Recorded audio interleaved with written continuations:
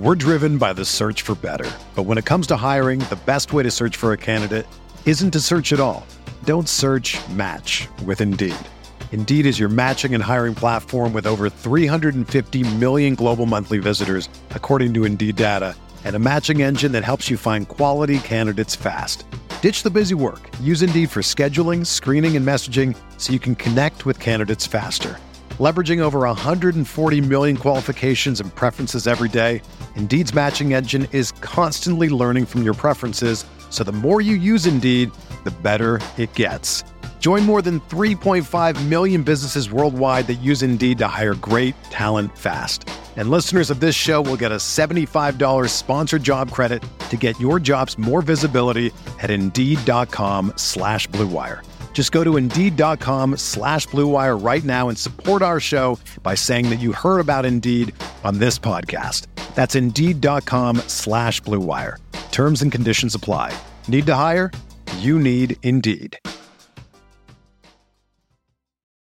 For the ones who work hard to ensure their crew can always go the extra mile, and the ones who get in early so everyone can go home on time, there's Grainger, offering professional-grade supplies backed by product experts so you can quickly and easily find what you need. Plus, you can count on access to a committed team ready to go the extra mile for you. Call, click Grainger.com, or just stop by. Grainger, for the ones who get it done.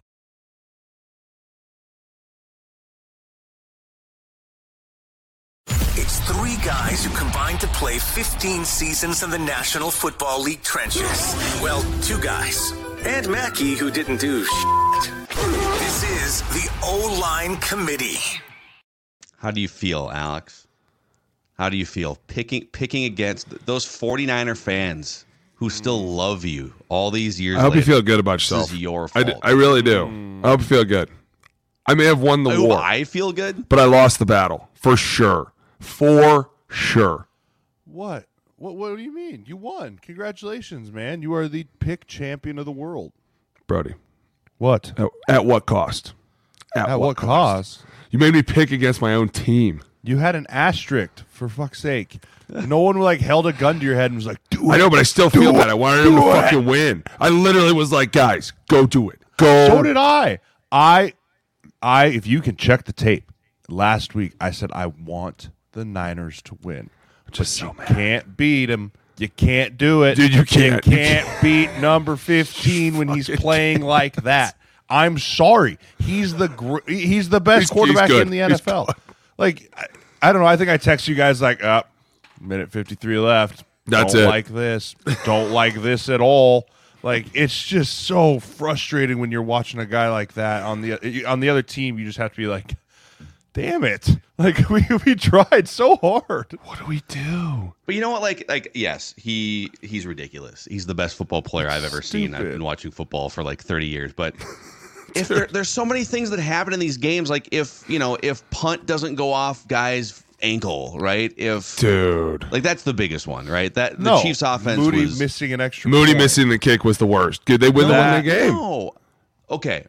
The extra point was worth 1 point. But they'd be up by one. Wasn't a muff punt. But they'd be up by one, so at the end of the game, they have to score a touchdown. Which not to say that he couldn't do it. Not to say that he couldn't do it. They would have. To watch him come back the way he did, and then all of a sudden dude, just incredible. I mean, this is one of those things where you're watching him, and I agree, Jay. I can't stand the way he's over here all the time. Like, come on. Like, eventually you're watching it, and you're like, God, that would irritate me. But I'll tell you what, him in a clutch situation, holy shit, man. Unreal. Him and Andy Reid, they're insane. Let's start with our mics, because I know Boone, you're going in this direction here. Welcome into the O-Line Committee. Welcome. We just completed our first ever football season on this podcast. So and it was incredible. By the way. It was overtime ending. I mean, fucking overtime. How about who was the NFL suit, like the vice president guy that did media early in Super Bowl week? And he made a joke. He said, yeah, we got the script handed down to us by Roger Goodell in the league. This is the first ever double overtime game that you guys are going to see in a few days. Like he was presumably joking, and it didn't go to double overtime technically. Yeah, he was sitting there like, please no. Oh God! Literally 3 seconds away from everyone being like, I knew it. All right, obviously, my mic's going to have to be the Chiefs, man. And more importantly, these three guys. Because these three guys are... I'm going to go order of importance. Ready? Andy Reid, number one. The fact that he's still doing it and still having fucking fun doing it, and the fact that everyone still loves him and still wants to go out there. And, I mean, the guy is... He's on every Allstate commercial. He's fucking hilarious, by the way. I think he's so funny. I really do. And then you see him out here, and some of the plays that he runs, corn dog. You got fucking beat on a play called corn dog. Does he know all of his clever red zone plays after like breaded State Fair food? I bet you he does, like cheeseburger, bacon cheeseburger. Like, dude, this shit is funny. Could you imagine being in that huddle with 3 seconds left in overtime? Hey, I want to go. Why corn dog? You'd be like, what? This guy. Unbelievable. 2, Patrick Mahomes. Phenomenal. Dude makes $500 million. He's probably the only player in the NFL that actually deserves $500 million. He carried that entire team this year through all the drops, through all the bullshit, through all the Instagram posts coming back at everybody. It wasn't about you guys. It was about the fans. Yeah, we're not an idiot, Kadarius, and neither are they. That's why you didn't dress, you fucking idiot. 2-time Super Bowl champion. 2-time Super Bowl champion. Good chance they're like, hey, the diamonds in yours are fake. The diamonds in yours are fake. 2-time Super Bowl champion. The diamonds in yours are fake. Just saying. Go ahead. Are you gonna call me? Want to call me a motherfucker again? Okay, they're not real. Those are zirconiums. They're so fake. Kelsey, there was a minute in that game where he was like, fuck no, I'm not going to let my boy go down alone. He caught that ball and he hit the afterburners on that like 3rd and 5, and it was a mesh route, and you could see 3 guys chasing him, and he was like, I will not be stopped. Like, he just, now he took a hit, but it was worth it.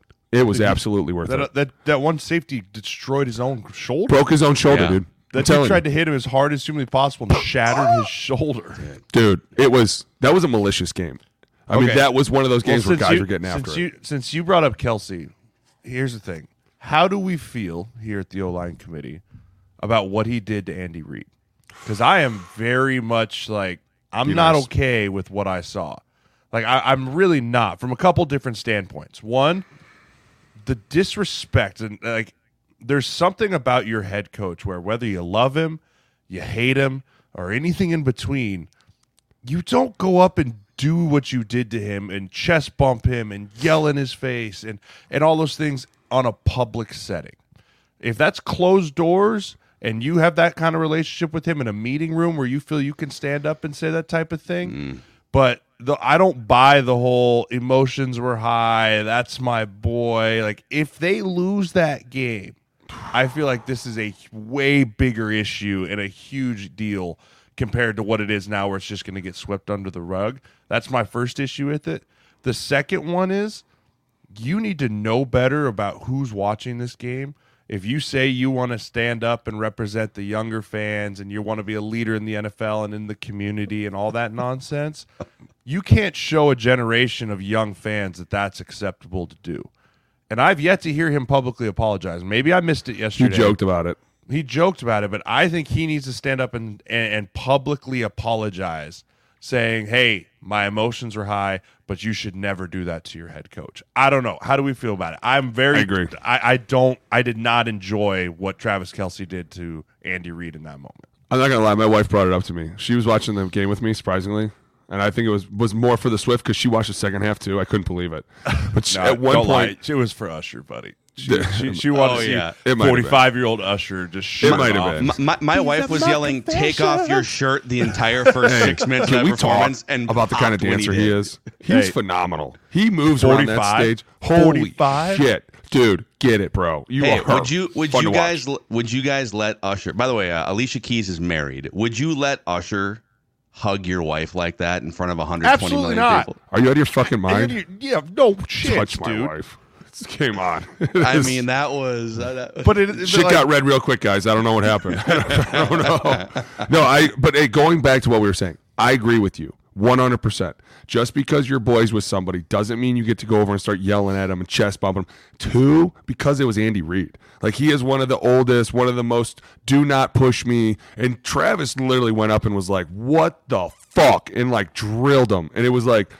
In that moment, dude, I'm surprised somebody on the sideline wasn't like, that's enough. Like, that is absolutely way too... Dude, McKinnon was the one that was yanking him away. Yeah. Bro, I agree with you. That's not cool. And I feel like it's kind of been the theme a little bit this year with him, too. And that's why I put Kittle above him, because Kittle doesn't have these moments where he fucking loses his mind. Yeah, he gets mad, but he'll go out and just smear a defensive end all across the field, which for me is fun. That's how football's supposed to be. I get mad, I turn up, I go crazy. I don't turn around and punch the head coach and go, why wasn't I in? Because, dumbass, you needed a water break. Yeah. Hello. That's how the fucking game goes. Yeah, I love that Twitter dragged him a little bit for that too. I was a little worried that people were gonna be like, "Oh, it's okay," emotions were high. Like, no, that's not the head man, dude. Not the head man. Even young players on your team, like, there's a lot of people that look up to you as a leader. Like, and that's just something you cannot do as a leader. You got issues like that, put it in a closed door meeting. I agree with you guys. He'll probably bring it up on his podcast and apologize, and everyone will go, it's okay. But yeah, I don't know. I have an issue. It was weird. My biggest takeaway from it, though, was you got probably 50 million Taylor Swift fans watching football for the first time. It was their first actual Super Bowl immersion. And they're watching Travis Kelce show some dark sides of his personality for the first time. There was that subsection of football and Taylor Swift Twitter that are like, wait a second. Wait, does he have rage issues? Is he treating Taylor like this behind the scenes? Is she blink twice, Taylor, if you're in danger in this relationship? Dude, my wife looked at me and was like, I know for a fact you can't do that. It's like, yeah, you should never do that. You should never do that.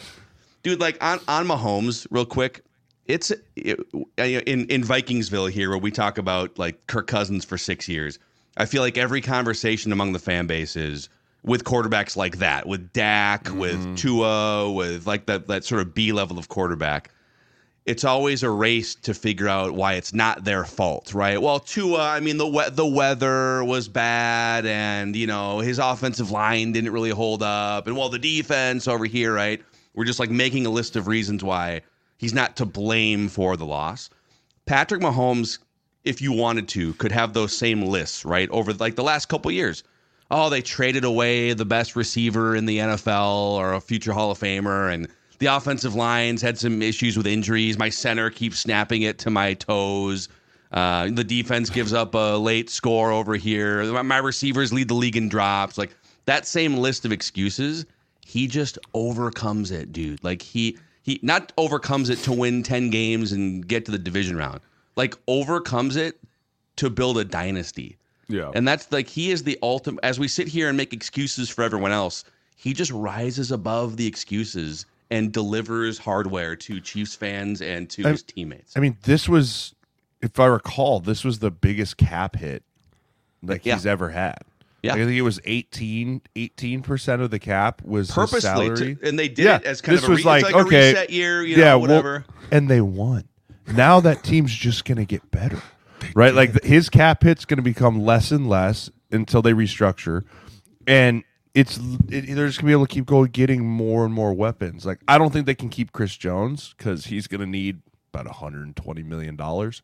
But, that team's not just going to fall off the map because money's actually going to be back in the team's pocket to go spend starting in March. It's crazy. And not only that, that's the craziest piece. You can finally go get some weapons for Patrick, and that's what's even crazier to think is he doesn't even have any weapons, and now you're like, dude, the back end of that secondary, if they can stay healthy and they can be good, dude. McDuffie's a dude. When he blitzed and knocked that ball, Birdie had no idea where it was coming from, and he just the lane that opened up between the left tackle and guard. I honestly didn't even see it. I'm usually I don't think anybody did, dude. I'm pretty good at looking at the screen and being like, okay, it looks like slot pressure here. I was like, oh, cool, he's got one-on-one with Ayuk.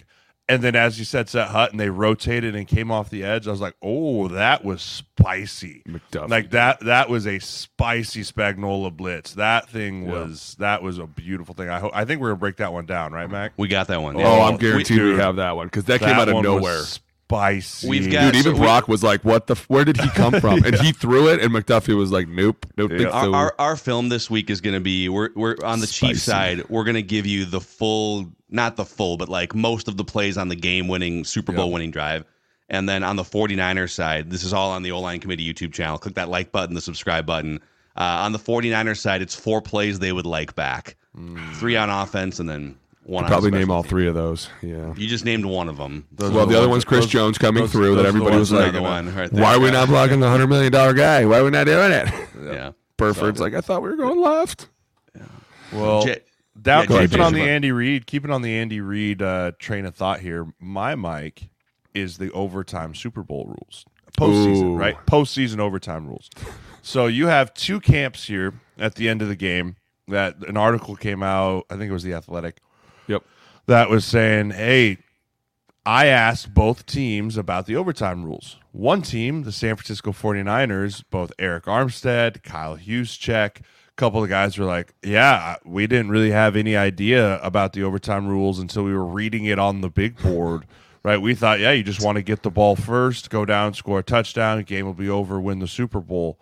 Not so fast, my friends, right? And then you have the other side where Chris Jones, McDuffie, those guys are like, we've been talking about the postseason overtime rules since training camp. And we've had a plan put in place since training camp on what we're going to do when we get in that situation, how we're going to react. This is what we're going to do and why we're going to do this. And this is the strategy behind it. And it just continues to pile on why Andy Reid's the GOAT. And I'm not trying to shit all over Shanahan here, but that's a poor job in preparing your football team. You have to go into that situation covering every single base, and somehow, somewhere, there's a quality control coach that's going to work this morning for the last time because he did not have everything put in front of Kyle Shanahan for all of this. But that just shows championship level. It's such a small margin. Now, I'm not saying if they would have 10 on defense first, they would have won the football game, but I do believe that going on defense first is the correct strategy with these postseason rules, much like college, because you want to know what you have to do, or you want to have the opportunity to win the football game if that's the choice you want to make in the overtime rules. But the fact that they had never talked about it and no one on the team knew anything about it is just a bad look for the San Francisco Brass. Didn't Shanahan try to spin it? And maybe, I don't know, maybe he was trying to play some chess in his head, but that we went first on offense because if it was tied after the two guaranteed possessions, we wanted the ball first in the sudden death portion. Do you buy that? No, because the players already came out and said they had no idea about anything. I mean, dude, Jay's right. Yeah, he tried to say it. Yeah, he tried, but when the players straight up were like, they already told us. I don't know. Like, dude, Jay's right. When you talk about a championship team and you want to know why this team's already being called a dynasty is because they take care of the little details. It's the tiny details that you hit that make us move faster. And something like that is a tiny detail. Like going over this stuff, the fact that they were like, we've rehearsed this, we've done this, but they were also the reason that it was changed, right? Them and the Bills. Isn't that why they changed it? Yeah. That's a Josh Allen rule. Dude, that's the Josh Allen rule. But that's why I'm saying, like, I'm surprised nobody knew, because when they started talking about it, even Tony and Romo knew. Like, Tony was like, both teams get a possession. And then everybody was freaking out when the time was running down. And Tony was like, why is everyone – listen, I know everyone's freaking out. He's probably reading Twitter. Dude, like, I'm glad he explained that. We were all kind of sitting there, and he was like, dude, everybody needs to calm down. It's just going to go into quarter two. But number one, the fact that nobody knew that. Did you think that the Super Bowl would tie? Yeah. Did you think – like, I was my son. Shake my hands, son goes, idiots. Johnny goes, why is nobody moving faster? I go, well, Jay, it's the Super Bowl. You can't but it wouldn't tie. have been a tie because they were losing. I needed Tony Romo's clarification that, wait a second, they get their guaranteed drive, but like, do they get it into a second quarter? Because if that clock hit 0, they were still down by 3. Right. They scored on the with 2 seconds to go. People are ripping on Tony Romo the last couple of days. I thought it was great. Him for clarifying in that moment. That's Niners could have used that. That's every commentator's dream moment, right? He's like, I've rehearsed for this. Yeah. Like, I know nobody knows what's happening. Like, allow me to usher you into the overtime His rules. spotter was telling him probably. He was like, now, Tony, tell him this. Rule number 1. Yeah. Yeah. Well, because Tony then just like blabbed all over the game-winning touchdowns. Like, there's Super Bowl winning touchdown, atmosphere, crowd. Like, Tony, just bring it down a notch. To be fair, the Chiefs low-key fucking did the Niners dirty because the clock was running down and everybody was like, oh, they're freaking out. Everyone's like, no, they're going to go into a second one. And then all of a sudden everyone was like, okay, well, we're probably just going to go into another overtime. And then with like literally 3 seconds, they ran a play. And I think everybody fell asleep because Tony Romo was talking and the Niners defense was even like, hey, we'll go into another quarter. We got this shit.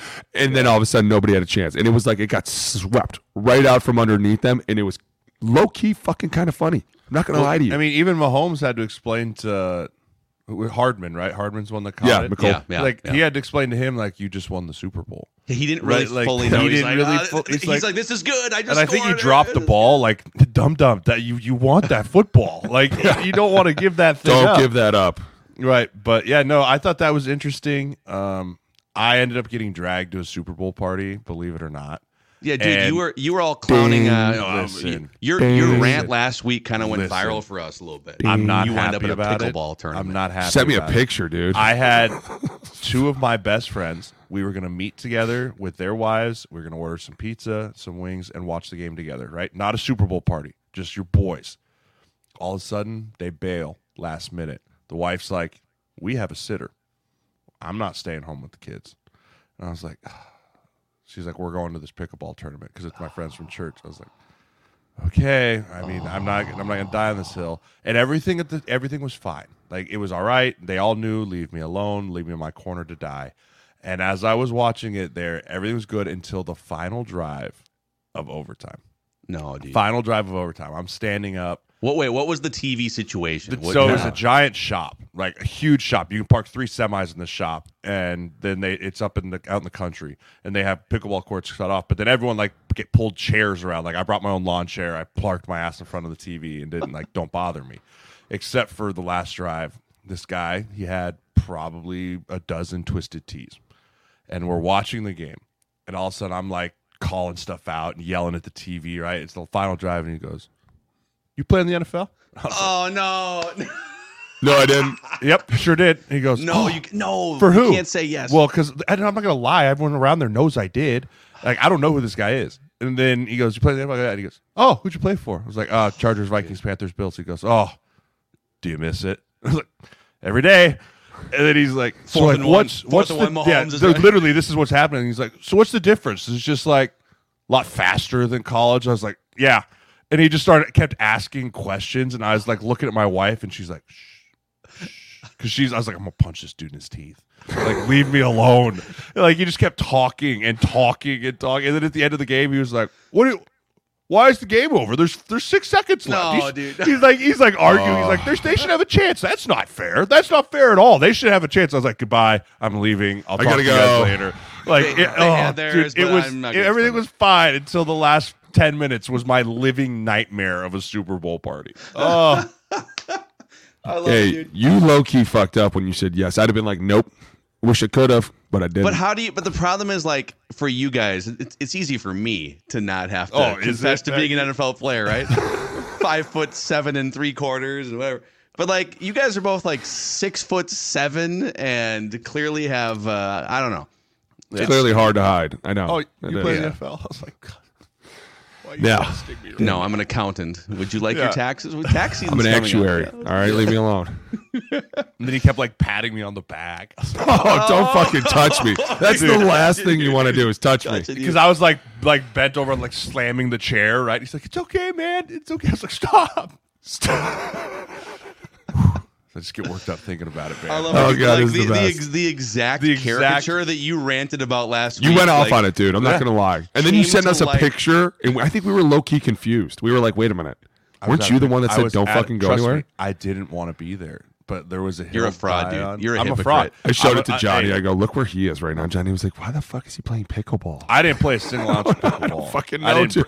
I wore Crocs. I was like, don't ask me to play. Don't look at me. Again, I parked down. I ate some wings. Do you need shoes, though, to wear in pickleball? Bar. Do you even need shoes? You barely move. Yes. Dude, my knees hurt so bad. What's up with everybody and their knees in pickleball? You don't even move. Yes, you do. Have you ever played? Clearly not. Okay. You're bending over a lot too, right? Yeah, like it's a lot of bending and jumping and moving, and it's not good for you. You wouldn't. Did you even like hang out with your wife at all during these 3 hours? She sat next to me. Yeah, okay. she sat next to me. She loves the NFL. Yeah, we could have stayed home, but she didn't want to put the kids to bed and all that fun stuff. I'm not mad at her. That's actually a great call. Like, hey, listen, if we don't have to do it tonight, let's let somebody else do it, and we'll go just sit in a corner somewhere. I'm cool with that. Go to the Legion. Fuck yeah, dude. There's nowhere to go. I was like racking my brain. I was like, there's got to be somewhere we can go where there's not going to be people. Like, do you have a Legion in Nebraska? No? Oh, you guys are missing out because the Chanhassen Legion is. That's right. That's right. With the food. I'd throw that out there because all my friends were giving me shit, especially the ones that watch the podcast. You deserve it, man. There's multiple people at the show that watch the podcast. When I walked in, they're like, "Oh, you're here," and I was like, "Listen, you are not my first choice. All of you understand that. None of you here were my first choice. Not a single person. I don't want to be here with any of you." But no I'm here, contact, and now no we're here, questions. and leave me alone. Dude. We're driven by the search for better. But when it comes to hiring, the best way to search for a candidate isn't to search at all. Don't search, match with Indeed. Indeed is your matching and hiring platform with over 350 million global monthly visitors, according to Indeed data, and a matching engine that helps you find quality candidates fast. Ditch the busy work. Use Indeed for scheduling, screening, and messaging so you can connect with candidates faster. Leveraging over 140 million qualifications and preferences every day, Indeed's matching engine is constantly learning from your preferences, so the more you use Indeed, the better it gets. Join more than 3.5 million businesses worldwide that use Indeed to hire great talent fast. And listeners of this show will get a $75 sponsored job credit to get your jobs more visibility at Indeed.com/Blue Wire. Just go to Indeed.com/Blue Wire right now and support our show by saying that you heard about Indeed on this podcast. That's Indeed.com/Blue Wire. Terms and conditions apply. Need to hire? You need Indeed. Hey, I have one more Kyle Shanahan thing for you guys. Yeah, what's up? All right, Mike Florio loves the day after the Super Bowl. Man. He lives for it. Dude. Just comes in, lives for it, picking the meat off the bone of the dead body the day after the Super Bowl. So he's got some Kyle Shanahan. I don't even know if you call this speculation or what, but he basically wrote an article comparing Andy Reid with the Eagles, who regular season success, would go deep in the playoffs, they went to like 4 NFC championship games, a Super Bowl, couldn't get over the hump. And he speculates, could Shanahan need the same sort of fresh start? Because there's a lot of, and Booney, you probably hear it, like you're a former 49er. There's a lot of 49er fans that are just sort of emotionally at the end of their wits with Kyle Shanahan because he keeps getting close. And then his players don't know the overtime rules, or something happens, right? And if you go back to that Atlanta game, he was the offensive coordinator in the 28-3 debacle. Yep. He has now been one of the overseers of 3 blown double-digit Super Bowl leads, going back to Atlanta and then twice with San Francisco. Where are you guys at with Kyle Shanahan in terms of, like, can you keep pushing this rock up that hill after losing again in the Super Bowl? Yes. Or does he need a fresh start somewhere? No, I'm not getting rid of Kyle Shanahan yet. I believe in Kyle 100%. And I totally understand what people say, because at one point I was that guy in the room. Like, what are we fucking doing? Beating our head on a wall for nothing, right? Like, it gets hard. But at the same time, there are not that many good coaches out there. I'm sorry. It's hard to rally these guys. It's hard to rally these teams. And no offense, but everybody all year kept telling him how bad his fucking quarterback sucked. Oh, he's just a game manager. He's just this guy. He's just this guy. So to get all the way to the Super Bowl with a game manager, dude, I mean, we're talking about a team that's been here twice in the last 4 years, right? Been in the playoffs every year. I mean, it should have been there. I mean, if Purdy doesn't blow his elbow up, they're in it last year. Like, that's it my should have whole been point. Chiefs-Niners last year as well if Purdy doesn't blow his elbow up. But you can't get mad at a coach because he loses to the greatest player ever. Like, it's hard to go out there and do that. I get that you could be mad at the defense. Like, at one point in the game, you saw him motherfucking Steve Wilkes. Did anyone else catch that? Yeah. He called the timeout. He called timeout. Yeah. Even my wife goes, why are they so off? And I go, because he's going to get yelled at, for sure. And that was exactly Kyle Shanahan going, force them to make those fucking perfect throws every single time. Stop giving them 5 yards. Stop giving them the dink and dunks. I'm not so hard right now on Kyle Shanahan. I'm not so mad about it. Dude, he went out there and threw a double fucking pass in the Super Bowl. Fuck anyone that's like, oh, he sucks. He's not good enough, because you don't have the fucking balls to even call that play. Dude called it and it scored, okay? Got to get off his balls a little bit. You got to start looking more at the defense and being like, hey, technically, it's your fucking fault. What do you want to say? We scored as many points as they tell you have to. Score over 21 points, you should win the game. If you don't, it's on the defense. What do you want us to say? What do you want him to say? For me, I kind of think about it as, like, were people really all over firing Tony Dungy because he couldn't beat Brady? No. Like, and he had Manning. Like, I get it. You had Manning, right? And he's supposedly one of the greats too. But, like, he couldn't beat Brady for how long, right? Like, I don't remember people calling for Tony Dungy's head in Indy. Maybe I wasn't an Indy fan, and so I wasn't listening to it, or I wasn't into the Colts media, or it wasn't a major market like San Fran was. You know, but Tony Dungy was with the Colts for 7 years, I think it was. Or, I mean, I think that's right. And I don't remember people being like, he can't beat Tom Brady, who's the GOAT. Like, send them out of town. Twitter didn't exist at that time, yes, really. That's so you may To be not have fair, seen people's opinions. But we don't remember anyone talking about Tony like that. Like, coaches weren't kind of called out like that. Like, people weren't like, get rid of him. Get a new guy in here. Like, that's the era of college. That's the era of That's football. exactly I'll what say it is. college, NFL. People like, think it's just that's going to change. The era It's of not. football is like Yeah. the grass ain't always greener, friends. No, like, it's not. It is like you could have Joe Judge walking into your program and be like, "I got you to the promised land." Right? Like it can go south so quickly. And when you have a great coach, and Shanahan's a great coach, yeah, like you don't want to just be like, because of you can't win the big one against the best, you got to go. I think you what's gotta tough go. is, dude, teams, and fans on one side, and then owners and front offices. You're always looking for the next chess move in the NFL. And oftentimes, I would say, like a third of teams determine every year that the chess move is firing a coach because you're the Panthers or you just hit a wall and you can't make the playoffs. In this case, it's really frustrating because the answer might just be you've got one of the 3 or 4 best coaches in the league. Yeah, you got to go and again. You just ran into one of the 5 greatest coaches of all time and maybe the greatest football player of all time. Yeah. And it sucks to hear if you're a fan of the Niners, if you're the ownership group, right? Like, there might not be a chess move. I mean, there's like roster chess moves, but there might not be a big if you fire Shanahan like and that. hire this guy. Jed's not like that. He would never do that. He is not that kind of guy. He's very calculating. He's very smart. I don't think. I mean, John Lynch. the being a DeBartolos? John They don't Lynch do being a former player too, right? Like he's smart enough, and he can sit on enough team meetings, and he can sit in on enough like around the building type stuff to understand if the coach has the team or not. Right. And I think that will be the ultimate. All the stuff we just speculated and talked about is up in the air. Ultimately, John Lynch will make that decision when he walks around the San Francisco building and he talks with the players and everyone, and they go, do you still believe in Kyle Shanahan? Right. Because if the players don't believe in him and the players have lost hope in him, then it's probably time to move on, because that's a harder hill to climb back from than being able to block out the noise from the fans or like unsettled owners. Like, if you can't get the 53 dudes to be like, we want him, we rally behind him, we love him, we believe in him, then nothing else matters. How hard is that in a locker room now? If you guys are, I mean, Booney, you guys almost won the Super Bowl 10 years ago. How hard is it to come back now if you're the 49ers and say, okay, whew, okay, that was tough. We went to the end of overtime. Let's push it up the hill again. These guys have been doing it for the last 4 years. They've been going deep into the playoffs, and that's Jay and I talked about this last time, and that's what we went through in Frisco. The 3 years we went to the NFC Championships. You're tired. You are really, and it's so hard to explain because it's not like, oh, I could just go to bed. It's like your body's like, I'm tired. I'm physically fucking tired right now, dude. And people are like, come on, we got to keep going, and you're like, I'm just tired. I can't explain it to you. 2-month off season. I don't know what to tell you guys. Yeah, and like all my Jay's clients point. just got back from vacation. Like Yeah. all my clients that ended their season, like they all got back from vacation. Like all the jokes about like, oh, they're flying to Cancun, like that shit's real. No, it's very Like, real. Like you dudes bounce. See ya first week in February. Don't call I'm me. gone. Don't look like I'm out. And so yeah, a lot of them were like, oh, needed that, man. Like body feels so much better. I'm ready to get back into training, ready to go.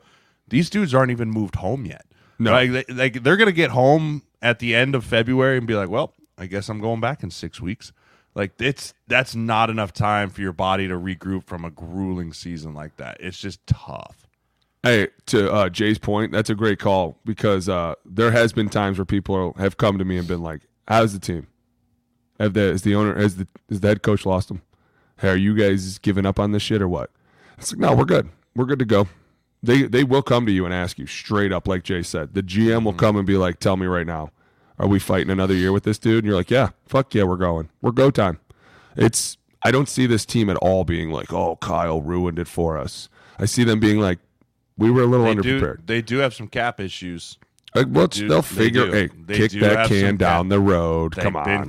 the chickens are coming home to roost. Like the cap Until the Saints get punished. The Saints are $80 million. No, until they get punished, no one's getting Perpetually. punished. Yeah, $80 million. Mickey, how far are we going, dude? Are we going to go 9 figures into this hole? Because Jesus, you're never climbing out of that. Dude, he's Like, just who's still taking on the their cap? national debt approach. Someone else will pay it eventually. Benson's like, I got it. Still on their cap? It's ridiculous, man. Dude. All right, my Mike, boys. My Mike is a man that you guys are both very familiar with in your playing days in the NFL.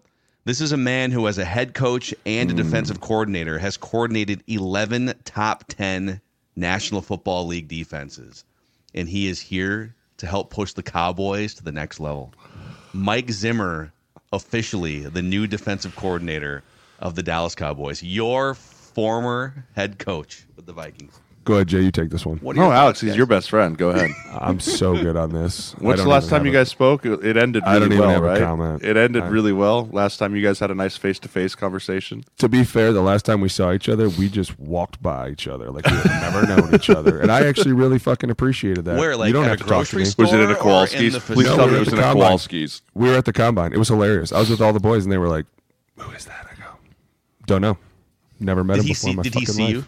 I mean, Yeah, you've lost. we made you've lost direct some eye weight. contact. 0 love lost, 0 fucks given. Gonna be honest with you. Okay. Good luck. Put that aside. What do you think of him as a defensive coordinator? Oh, he's for phenomenal. the Cowboys. There you He's go. He's a great defensive coordinator. There's no question Cowboys about fans it. are like, oh, thank God. Okay. Yeah. Yeah, nobody said you have to like the guy. I mean, some defensive coordinators are assholes. I don't know what to tell you. It's just in their fucking blood. I don't know. We don't get along. I have no love lost. He's a great DC. Over switch 2. I know the exact call he's going to make. Switch to I'm not an idiot, right? check palms. Here we go. Check it, dude. Let's go. Micah Parsons, congratulations. You're going to be the number 1 pass rusher, apparently, because in your mind, you are like totally shitting all over TJ Watt. Like, who is this guy? Yeah, that was incredible. What do you mean, who's this guy? I just saw him get like 6 sacks in a game. It's okay. I mean, yeah, Zimmer is who he is as a guy. Though I mean, he is, and he's unapologetically who he is, which I can respect. Right? You are who you are, which is you're grumpy, you're an old man, get off my lawn on your soapbox type of thing. Totally cool with that because you own it. But as far as a schematically X's and O's piece, he's an elite defensive coordinator. Like the third downs that he would put in when I was running scout team with the Vikes, trying to get things picked up and trying to understand, hey, are we pushing through to get 4 strong? Are they bringing 4 weak? Like, how are they doing this? The double A-gap mugs and the disguising on the back end and the free safeties roaming around. He's got all the fun tools to play with in Dallas because the talent level of Diggs and Bland, DeMarcus Lawrence and Micah Parsons, and he has everything that was the Vikings in 17 through 19, call it.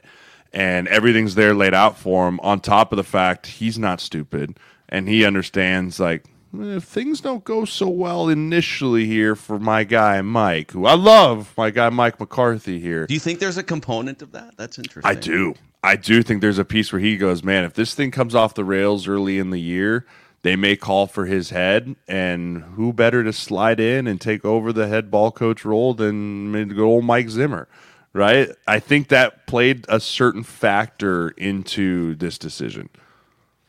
But That's I do super think he's going to do a great job down there. I think he's going to be phenomenal for He's that. got some talented pieces, that's for sure. I mean, isn't part of the reason, I mean, just for Cowboys fans, for context, the last few years of, I mean, he was cantankerous for 8 years as a head coach with the Vikings. And famously, I don't know, 10, 12 years ago on Hard Knocks, you can find him. He became kind of famous because he was just dropping F-bombs left and right on Hard Knocks on HBO. But he was more of a defensive coordinator head coach with the Vikings for 8 years, right? And he rubbed some people the wrong way toward the end. I mean, like the Vikings team leaders, like Brian O'Neill came out after Zimmer got fired and said, we really just kind of want someone that's going to say hi to us in the hallway once in a while, like it just. But if you're a defensive coordinator, you don't have to worry about culture building as much. And, They don't care. Right? Yeah, just go scheme a They're defense. building killers. They want dogs. They're out there. They're literally firing their guys up all day. They think opposite of us. We're creative and fun. They're rude and shrewd.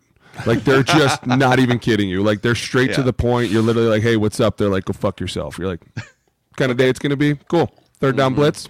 Can't wait to smoke one of your boys. Yeah, good luck. Good fucking luck. I'm bringing 2 of them. You're like, okay. Yeah, tough guy. So, but I mean, they're just it feels like the Cowboys have a roster. It feels like They've had a roster, dude. Right there. That's why everybody's pissed. Everyone's literally like, what the hell is going on? We have a really good roster. And no offense, but for the longest, they had one of the best O-lines. Like, they were doing it year after year after year, and they just wasted all those 5 guys for years and years and years. And that's fucking hard. It is so hard to have the best O-line for years and years.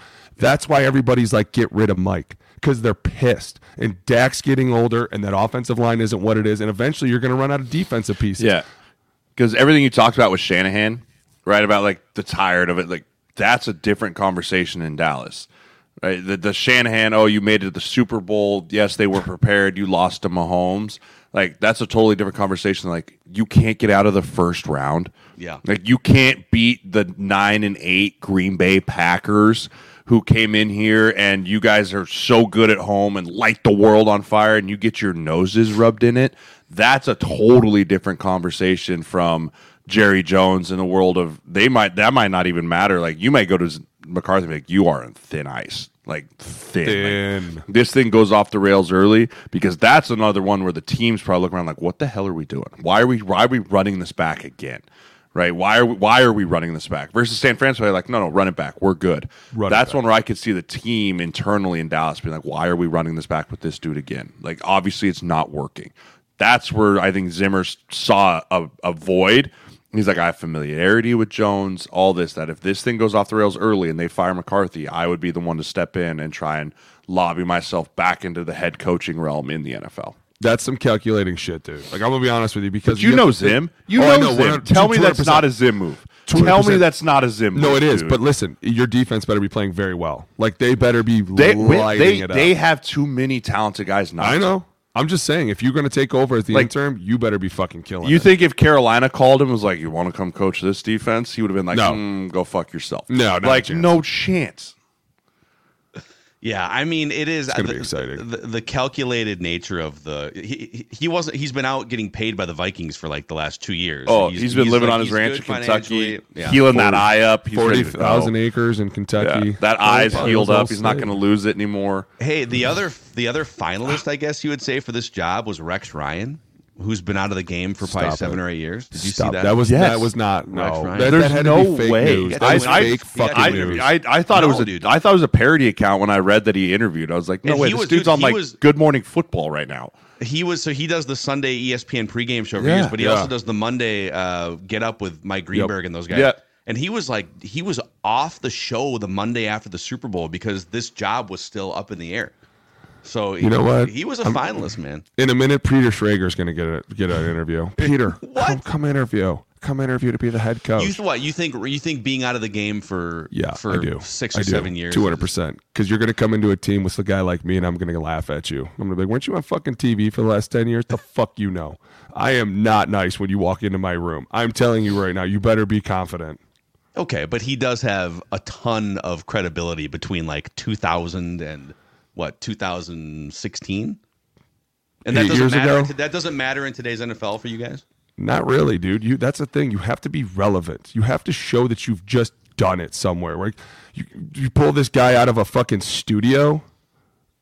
He's just still scarred from Jeff Saturday. Don't worry. I totally forgot about that. Still has here we go. Round 2. Deep trauma, right? He's got trauma built up in his heart from Jeff Saturday. Respect, so you hear his little brain in there hears like TV commentator, coach, and just goes to a real dark place. So you have to forgive him, people. You have to forgive his little brain. I'm sorry. I like the guys that sit in the dark rooms with me and throw shit at me. I'd rather have a guy like that be my head coach than the guy that's like, pull the telestrator up. Oh, okay, listen, let's show them cover 2.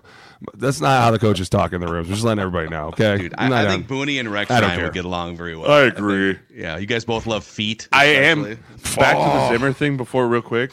I'll be curious how that first interaction with old Diggs goes. Because the Diggs-Zimmer relationship was not great. Right, that's no secret. So Stefan Diggs. Was not. But Trayvon was, probably a sounding board for. They're close. It'll be interesting. I think that'll be an interesting dynamic to get over. Because Trayvon's going to call Stefan, and who knows what Stefan's going to say. But I think that'll be something to look at. That'll be an interesting to how those two coexist in that one too. Because if I'm Diggs, though, I'm looking at what he did with Trey Waynes. I'm looking at what he did with Xavier Rhodes. Like, I'm looking at what he did with Terrence Newman and all those dudes and going, okay, this dude can get a lot out of me if I trust him. And I need to trust him, and I need to get over the hump of, like, you and my brother, not great friends. Like, there was no love lost there at the end between Zimmer and Diggs. I want to know what Stefan's going to say, too. I'm so curious. Like, Trayvon's going to come like, what do you think? The next words out of his mouth, I want to know what they are. I just want to. I might even call him and be like, what'd you tell him? What'd you tell him? We'll see. Do you guys have any other mics before we get to dumb football questions here? Get some good dumb football questions this week. I got one more. I didn't realize it at the time because I probably was in the camp of Myles Garrett should win Defensive Player of the Year. But when you really look at the comparisons between Watt and Garrett on a facial, face-to-face level, was TJ Watt robbed? Should he have won Defensive Player of the Year? I'm kind of torn back and forth. I think the answer is he was robbed a little bit. You know, when you look at production, and it kind of goes back to the idea of perception is reality. And I think a lot of that is because when you watch a Browns defense, you see Myles Garrett everywhere, right? He is the focal there's point. There's that clip of the two tight ends trailing. Right.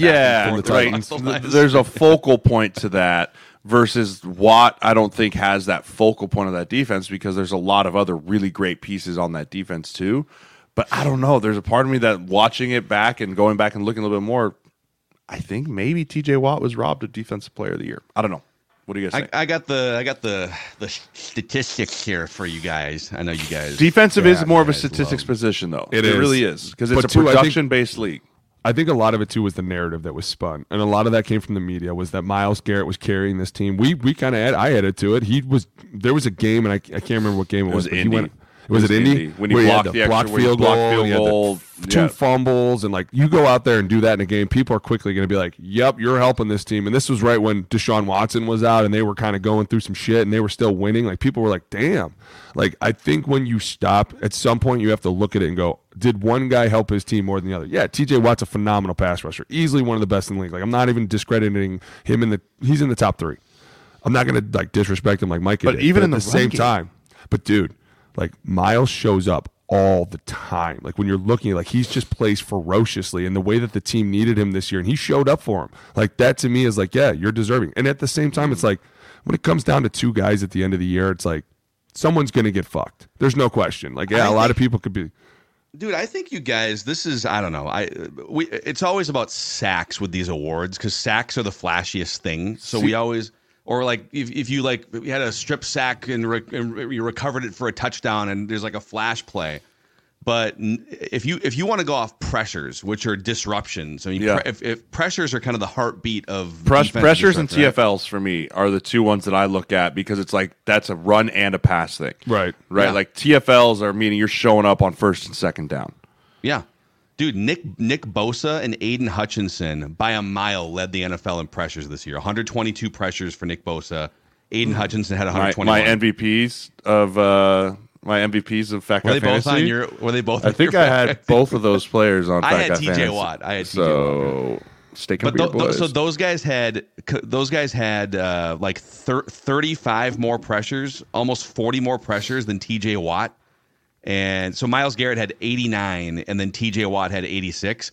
But T.J. Watt had more sacks. He had the 19 sacks, and Nick Bosa had only 16 sacks. Right, only. So I think we just look at sack totals and we're like, these guys had more sacks, and so we're gonna stop looking any deeper. Max Crosby had more pressures. Micah Parsons had more pressures. Josh Allen had more pressures. Defensive Josh Allen. So, dude, there's some. I thought you were talking about offensive Josh Allen. Yeah, he probably could if you put him on defense. Quarterback had more pressures. Dude, as you list these, are we? This is hyperbolic, but are we in the greatest period of pass rushers in NFL? It's only going to get better. It's only going to keep getting better. Crazy, dude. It's part of why guys down a lot. Khalil Mack, Daniil Hunter, they're unbelievable, and they're only getting freakier. Like they're only getting faster. Like the dude who was the dude from Georgia last year that ran like a 4.38, right? Like was it Dean? I think his last name was Dean or something like that. He was like 275, and they were like, "Oh yeah, this dude's a pass rusher." I was like, 4.38? That's like nuts. What are we talking about? That's not fair. I can't go backwards that fast, dude. That's right. Like you want me to kick back at 4.3 type speed? Like no chance. Like they're only going to get bigger. They're only going to get freakier. Like, it's why offensive line play is becoming harder and harder. It's why the mobile quarterback is becoming more and more important because like I said, you can be a great offensive lineman. You can be great. You can be technical. You can be all the things. Sometimes those dudes are just freaks and they're going to win based off of pure athleticism. There's just times where they're going to beat you by half a step. Right. And that's just the way it goes. You have to be able to create and move and do things off of that. I mean, how many times was Nick Bosa just half a step away? I mean, Donovan Smith held him like crazy and it didn't get called.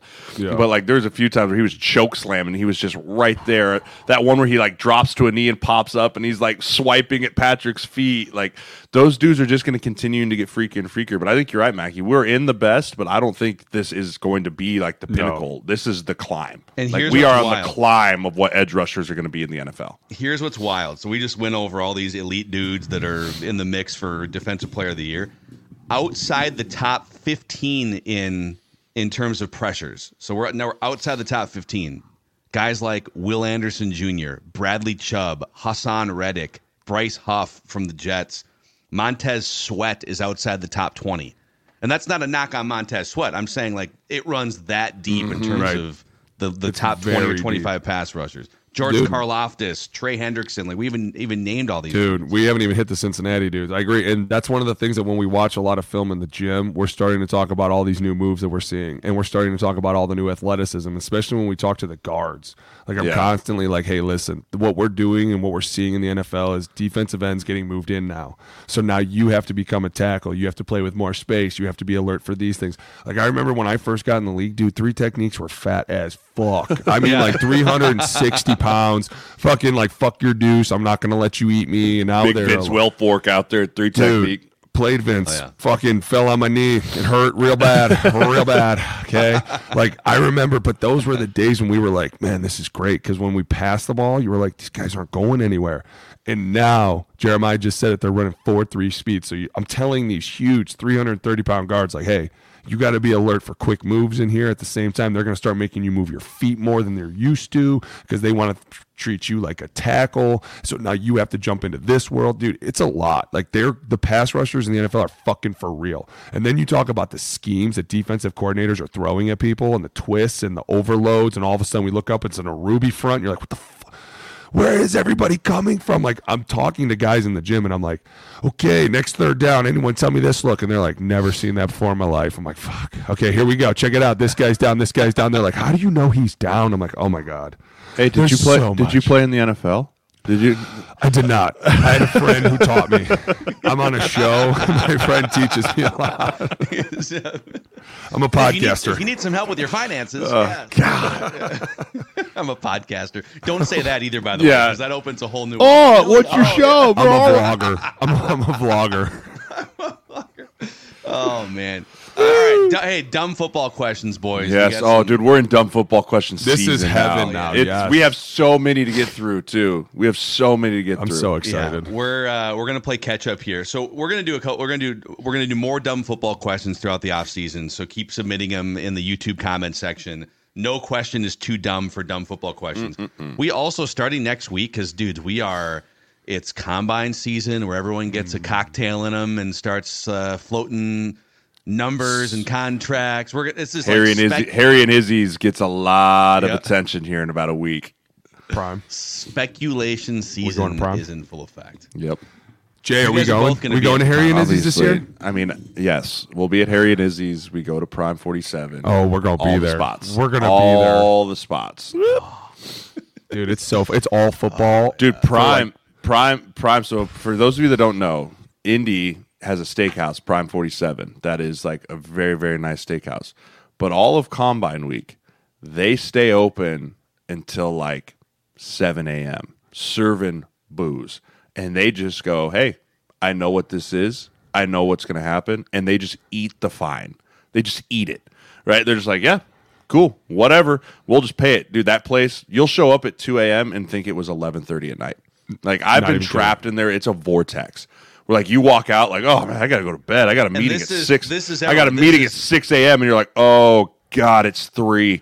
Like, dude, it's like a vortex in there where it's just people everywhere. You're talking, you're networking, scouts, agents, coaches, right? Players. Yeah. Dude, we walked in last year and there was a private meeting going on to the left, and it was like every head coach in the NFL. And they were just sitting there talking, laughing, and like you turn to the right and it's all the assistant coaches in the other room and players, and it's a big like, hey, what have you been doing? What are you up to? Oh my God, you're fucking coaching? Are you for real? Like, dude, it's so fun. Like you just run into all your old friends and you're like, dude, you're alive. The combine, oh my God. Dude, the combine lobby of the fun. JW, the lobby of the JW Marriott is every coach that wants a job, every scout that wants a job. Like, you go to Indy if you don't have a job and you're looking to rub elbows and you just have an open tab at the bar and you find anyone that you can that you know and be like, let me buy you a drink, let's talk. And you just lobby for a job. I've seen it every single year. Yeah, dude. So you guys are gonna be down there. We're gonna. I think starting next week, we'll do like a speculation season segment where we can throw out a team, a player, and we can decide. Hey, Caleb Williams Dressgate. Oh my God, dude! Don't. It's too early. It is way too early, and I mean that literally. It's not even 6. What? Who is his representation? That's I giving don't know. him. I don't know. I haven't even looked. I haven't even looked because I just can't. For those of you that don't know, I'm gonna pull the picture up and show you here on the YouTube. Where is it? Oh, we just posted it. There it is. It's a GQ photo So shoot, right? Caleb Williams did a GQ photo shoot. Here, I'll go full screen for you. GQ photo shoot, and this is what he decided to wear. Right? I don't know what this is. I'm not going to pretend. I'm not going to pretend that I know what fashion is. Like, I'm not. I'm a very boring human. But all I know is if you draft that man and you walk him into an offensive line room, and maybe times are different. Things have changed. I've seen Diggs walk in and crazy things. I've seen guys walk in and wild things in the NFL. But for a rookie to walk in the league like that, you're asking for problems. You're asking for issues, because there's going to be certain dudes in that locker room that aren't going to love that, and they're going to let you know about it. There's no protection. No one's coming to save you. No one's going to coddle you and say it's okay. You're going to get roasted for that. And I feel like that's not going to be the last time we see him doing something like that. Isn't it also like it's a GQ photo shoot, but isn't really anything that's sort of a look at me, shine a spotlight on me as a that's rookie. Who he is. That's who he is. That's who he's always been. Super interesting, man. I couldn't believe. I thought it was fake. I was like, he didn't actually do this. I was like, oh no, this is GQ. He actually wore a dress. He wore a dress as the number 1 overall pick in the NFL. I just don't know. I don't know what if you're okay, this is the lead up to the draft and you're looking to go number 1 overall. And then I would think more importantly, you're looking to go and win and be a part of you're not looking to just be like the star that sits on top of an organization as a rookie, right? You want to integrate into a locker room, whatever. Anything that's sort of look at me, like no photo shoots. I don't need any photo shoots. I don't care. Like dress, no dress, just I'm going to keep a low profile, number 1 overall pick, get to work, and then we can talk about commercials, endorsements, photo shoots, whatever the hell you want to do once you've had some success. That's Alex, you're awfully quiet over there. You're trying not to get us canceled. You're awfully quiet. You're awfully quiet in the corner over there, buddy. You told him how I would have handled that the minute he walked in. Hey, Rook, come here. I'll talk about this picture with you real quick. Mm-hmm. Everyone says my wife's playing quarterback now. I want to show you why. Oh, man. Come here. I'm not against it. It's a fucking bad game, dude, and a lot of people get really, really hurt. I don't care what people say. You have to take it serious, and you can't act like an idiot. And you do shit like that, and you're going to get roasted. It's an all-guys team. We are literally 16-year-olds in a 30-year-old body. It never changes. And if you act like an idiot, the entire team, dude, there's times where the coaches would put it in like the highlight reel. They would find you doing something stupid, and they would put it in just to make fun of you. Because, number 1, the team was going to laugh, which was great, more morale. And 2, they're literally making fun of you like, dude, stop being stupid. This is not how football players act, right? We're supposed to be quiet. We're supposed to be left alone. You guys go out and draw all this attention. And drawing attention to yourself is not wrong. Like, to be the first pick, you're going to do GQ shoots. You're going to do stuff. You're going to be asked. Like, no one's going to make fun of you for that. You have to do that stuff. I get it. There's guys in the gym now that have to do stuff. Nobody makes fun of them. Like, it's just kind of the thing you have to do. But none of them are showing up wearing that, because if they Well, did, wait, everybody in the gym would be like, what the fuck are you wearing? But hold on, you've hit on something here, though, because I think you have to be someone that can be made fun of to be able. You have to have. I'm not going to pretend to know Caleb Williams personally. One of my concerns would be, can you make fun of him? Like, is he a guy that you can can you poke and prod Caleb Williams? But see, and that was my issue with him as far as going all the way back. And I know we're supposed to be doing football questions, so it's fine. But going all the way back to when they lost to Utah, right? Or maybe it was Washington. I can't remember, where he was bawling in mommy's arms in the stands, right? And that's where one of my first concerns of this dude lets his emotions control him. Mm-hmm. And you have to have thick skin in the NFL, not just from getting made fun of, but just from a coach who's going to coach you really hard. Right? If you don't get put with a lovey-dovey coach, if you get put with a Mike Zimmer or a Bill Belichick or one of these kind of harder-headed coaches, even a position room, a Brian Dable, like, they're going to come down on you and they're going to scream at you and yell at you. If you can't handle that from a maturity, emotional standpoint, you're toast. You're toast, dude. You'll ruin. I've seen coaches ruin players like that. And when you have a guy like that, I agree with you, Mackie. I don't know if he can handle it. I really don't. Have you watched enough, just from like a talent standpoint? Have you watched enough games and film, Jay? You're super plugged into that scene. Is he the number one pick in terms of just talent and everything compared to Drake May? If you were drafting off talent and talent alone, yes, right. If it was nothing else, if there was nothing else in the evaluator, right, nothing else in the evaluator, and you're going, okay, arm talent, ability to throw the football where he needs to, create with space, that type of thing, yes. But I struggle with there's too much other stuff that come in the evaluation piece when you're talking about a guy that's going to turn the keys to the kingdom over for 5 years. That's the difference. Can this dude handle that type of responsibility? Is he leading 53 adult men who are older than him? You know, that's the key. That's the big question. That's the big question. I mean, I can remember when they drafted Josh Allen in Buffalo, and like, you're like, he was a child. I remember I was there. I was in my 5th year, and they drafted, and I'm like, you are a giant child, and they just handed you the keys to a $1 billion car and said, please don't wreck it and drive too fast, and he didn't. Right, but that's a gamble anytime you draft a quarterback in the first round, and that's why everyone's really hoping when you draft that guy, he has the emotional maturity to be able to handle that type of responsibility.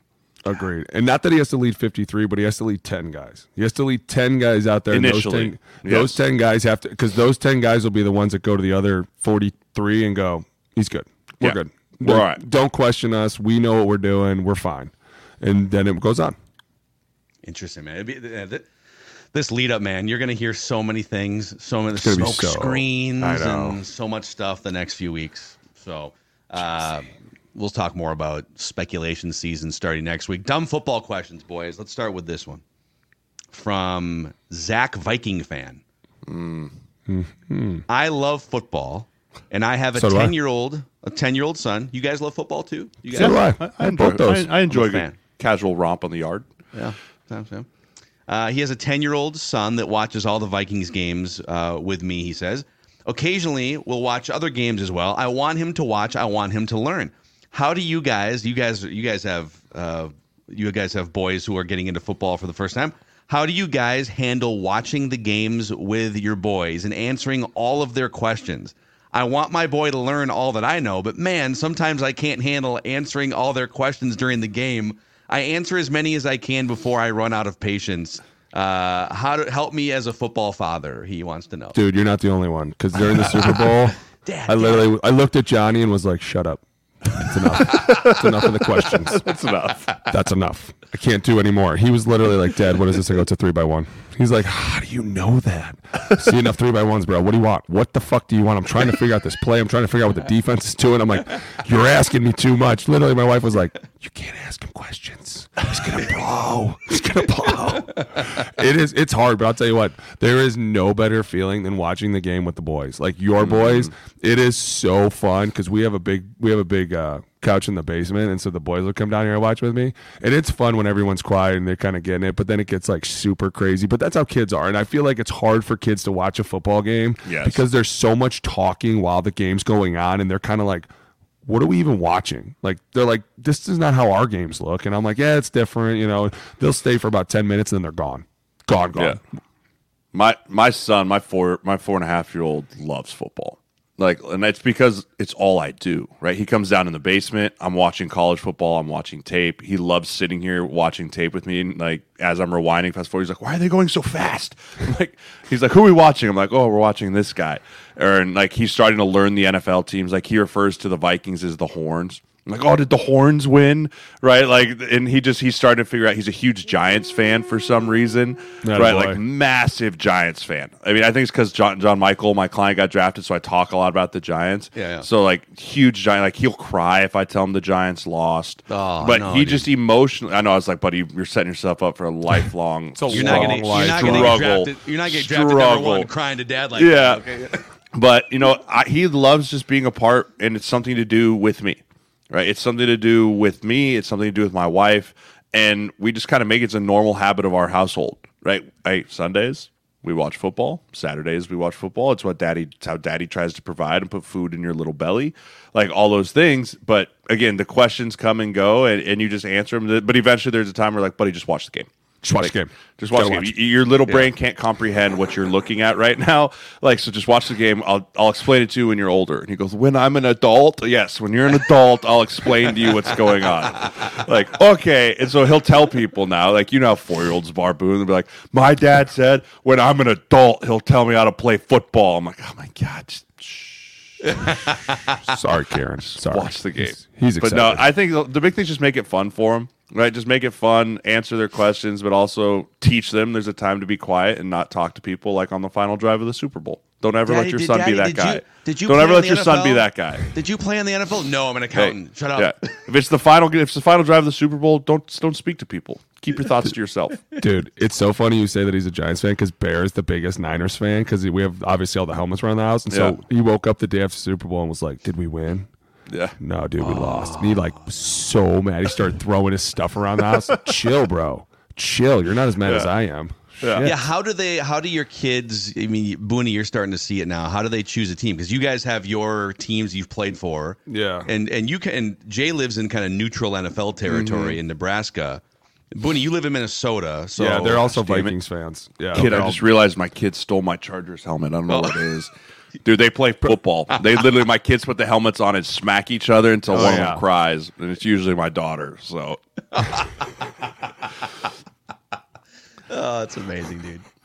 But I mean, as far as picking a team, I don't know. I think just eventually it's gonna be who we watch the most. Yeah. Like I feel like as young, like we watch a lot of Giants in this house. Like we do. We watch a lot of Giants. We watch a lot of Bengals. Right. And John, you're Bengals fans. As I get more clients in the league, and we watch, and I think a lot of it too will be what game do I take them to, right? Who is Oliver's first NFL game? Right, if I do, because I'm going to take him to a game next year, whether it's a Giants or a Bengals, like early season before it gets too cold. Like I'm going to take him to a game, and sometimes that's all it takes is just one time. He's 5 years old and he gets a chance to rub elbows. Panthers Cardinals game. Yeah, right. No, I refuse. I'm gonna set him up for some type of success, right? And so just I think a lot of that's how it was. I mean, I grew up in Denver, so it was really easy being a Broncos fan in the '90s when they're winning Super Bowls and John Elway, Terrell Davis, and all that. But yeah, I think a lot of it's just going to be who we watch the most, especially for me being regional, kind of where I'm at. I refuse to let them be Chiefs fans. It's not going to happen. Jay, if we're taking boys to the game, you guys better let me know. Oh, for sure. Bear wants a hot dog and a fucking pretzel so bad. Every time we go, that's the problem, dude. You take those kids to games, you're feeding them $50 worth of freaking food. Dude, like it's just nonstop. I'm hungry. It's like here's a foot-long hot dog. Shut up. I'm hungry. Here's a bucket of popcorn. Shove it right? in. Like it's just they're just constantly eating, and everything's so expensive. It is, dude. We go to hockey games like every night, and every night Bear's like, "Can I get a pretzel?" I'm like, "Dude, enough with the $5 pretzel. Fuck. I'm so sick of feeding you this." Key High wants to know on the subject of food here. It's a dumb football question, but more of a dumb food question. He says, what's your favorite wing flavor, everyone? I'm currently big on Caribbean jerk dry rub, then tossed in honey habanero with ranch dip. Jesus. That's his favorite. That's very specific. I'm all about the, if you go to Wingstop and get the Atomic, I'm all about the Atomic. What's wrong with you? No. I love spicy shit. You didn't know that? Atomic? I know you do, but Atomic? That ruins your meal. I can't do that, man. It's amazing. I love it. And Too your bad stomach every time you doesn't go to move. Wingstop, they fuck the order up. So I'm done going there. Like, I'm just letting everybody know if you go to Wingstop. Unless they want to Let's get them out for our podcast. sponsorship, huh? No more Wingstop. Hey, the here. Wingstop in Cali was amazing because the rookies always had to go get it before the game. I mean, it was phenomenal. But the one in Minnesota is crap. I'm just going to be honest. I'm super pissed off. The topic's not even hot enough. Boone here for Wingstop. Yeah. Find your. I'm a dry rub guy, and Okay. I love spicy foods. They don't love me, so I have to I'll eat fair. spicy foods, but it's got to be like a Friday night where I know I can kind of like maneuver my way around Saturday at morning. home, you know, yeah. Be near your throne, your porcelain throne. It can't be a Sunday night, or I'm gonna be. I'll tell you what. So we had there's some spicy stuff with our Super Bowl spread. It's Super Bowl Sunday, man. Let's just say on Monday morning, that spread took a 3-0 lead on me before 7:30 a.m., dudes. More like 7-0.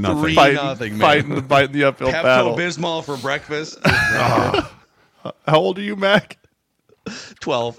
Yeah, my tum hurts. My tummy hurts. I got spoiled because I got to live in the wing kingdom of the world in Buffalo for 2 years. Bar-Bill Tavern in Buffalo. Shout out Bar-Bill Tavern. They'll actually send you wings, which I've ordered from there. They have a honey butter barbecue Cajun that is unbelievable. Talk dirty. With a homemade blue cheese. Oh, It is by far and away my favorite wing, hands down. Let's go Not right now. even That sounds close. amazing. talk dirty. Oh, I'm gonna go to. barbecue I want to Cajun? go out to a Bills game next year. I want to clown on the Bills back because I want to go back out there. I want an excuse to go back to Orchard Park, and I will go out there to Bar-Bill Tavern and just gorge myself on wings. Sounds Oh, my amazing. God, dude. Yeah, I've never been to Buffalo, New York. Never had. Buffalo's not. I wouldn't call it a destination city. Orchard Park wouldn't call it a destination. Yeah, city. could you make it a couples trip, or is that tough to sell? Do you think That's a tough sell. The old Tough lake. sell. I mean, you can start the lake on fire, not necessarily somewhere you want to go. Hey, you leave that lake alone, okay? I That used to lake live by is that disgusting. lake. I used to That live lake by that lake. Is disturbingly disgusting. Probably why I am the way I am. We used to swim in there a lot. I saw pictures Lake of you as Erie? a child Shrek. Easy. was gorgeous. I mean, just ginormously large. Yeah, this dude was Shrek at 6'8" 16. at like fourth grade. I'm It was envisioning like the first Friday the 13th movie where Jason Voorhees comes out of the water. Yes, and yes. starts That's mutating. Alex literally went what it in a was. normal 12-year-old child and came out as like Jason Voorhees. yeah, he just literally. came out as a giant Shrek. Dude, I showed a picture one time to Jay. I'll never do that again. See why you don't show people silly pictures? Because they Dude, just we're all never excited, forget. like, oh, They look at this never fun forget. moment with me as a kid. And he's like, you look like. He Dude, was like our. have you not seen this picture, Mackie? No. Oh, I'll send it to you. I'll find it. It's saved Group text somewhere. thread. It's saved somewhere. I'll find it. But yeah, we'll share it on the O-line committee because it is wow. Anyways, continue. I got one more for you here. We got to do some film breakdowns too. Nick Correa has a dumb journalist question. Ooh. Scribes and pundits. Scribes That's and a stupid pundits. question. No question. Scribes and pundits. I'm not Hey, surprised. Maggie, what do you and beat writers in general? And now I was a beat writer at one point in my life. I am not a beat writer right now. All right. Disclaimer. We'll get to that. Okay. Disclaimer. What do you guys think about Skip Bayless, Stephen A. Smith, etc., and that brand of hot take sports entertainment? Would you ever want to go that route if presented? I feel like Purple Daily has gone that route sometime. But that's why it's one of the top 15 football podcasts on Oh, Apple. Right, nice. I'll answer that question, but I'm wondering for you guys, like you guys come from the player side.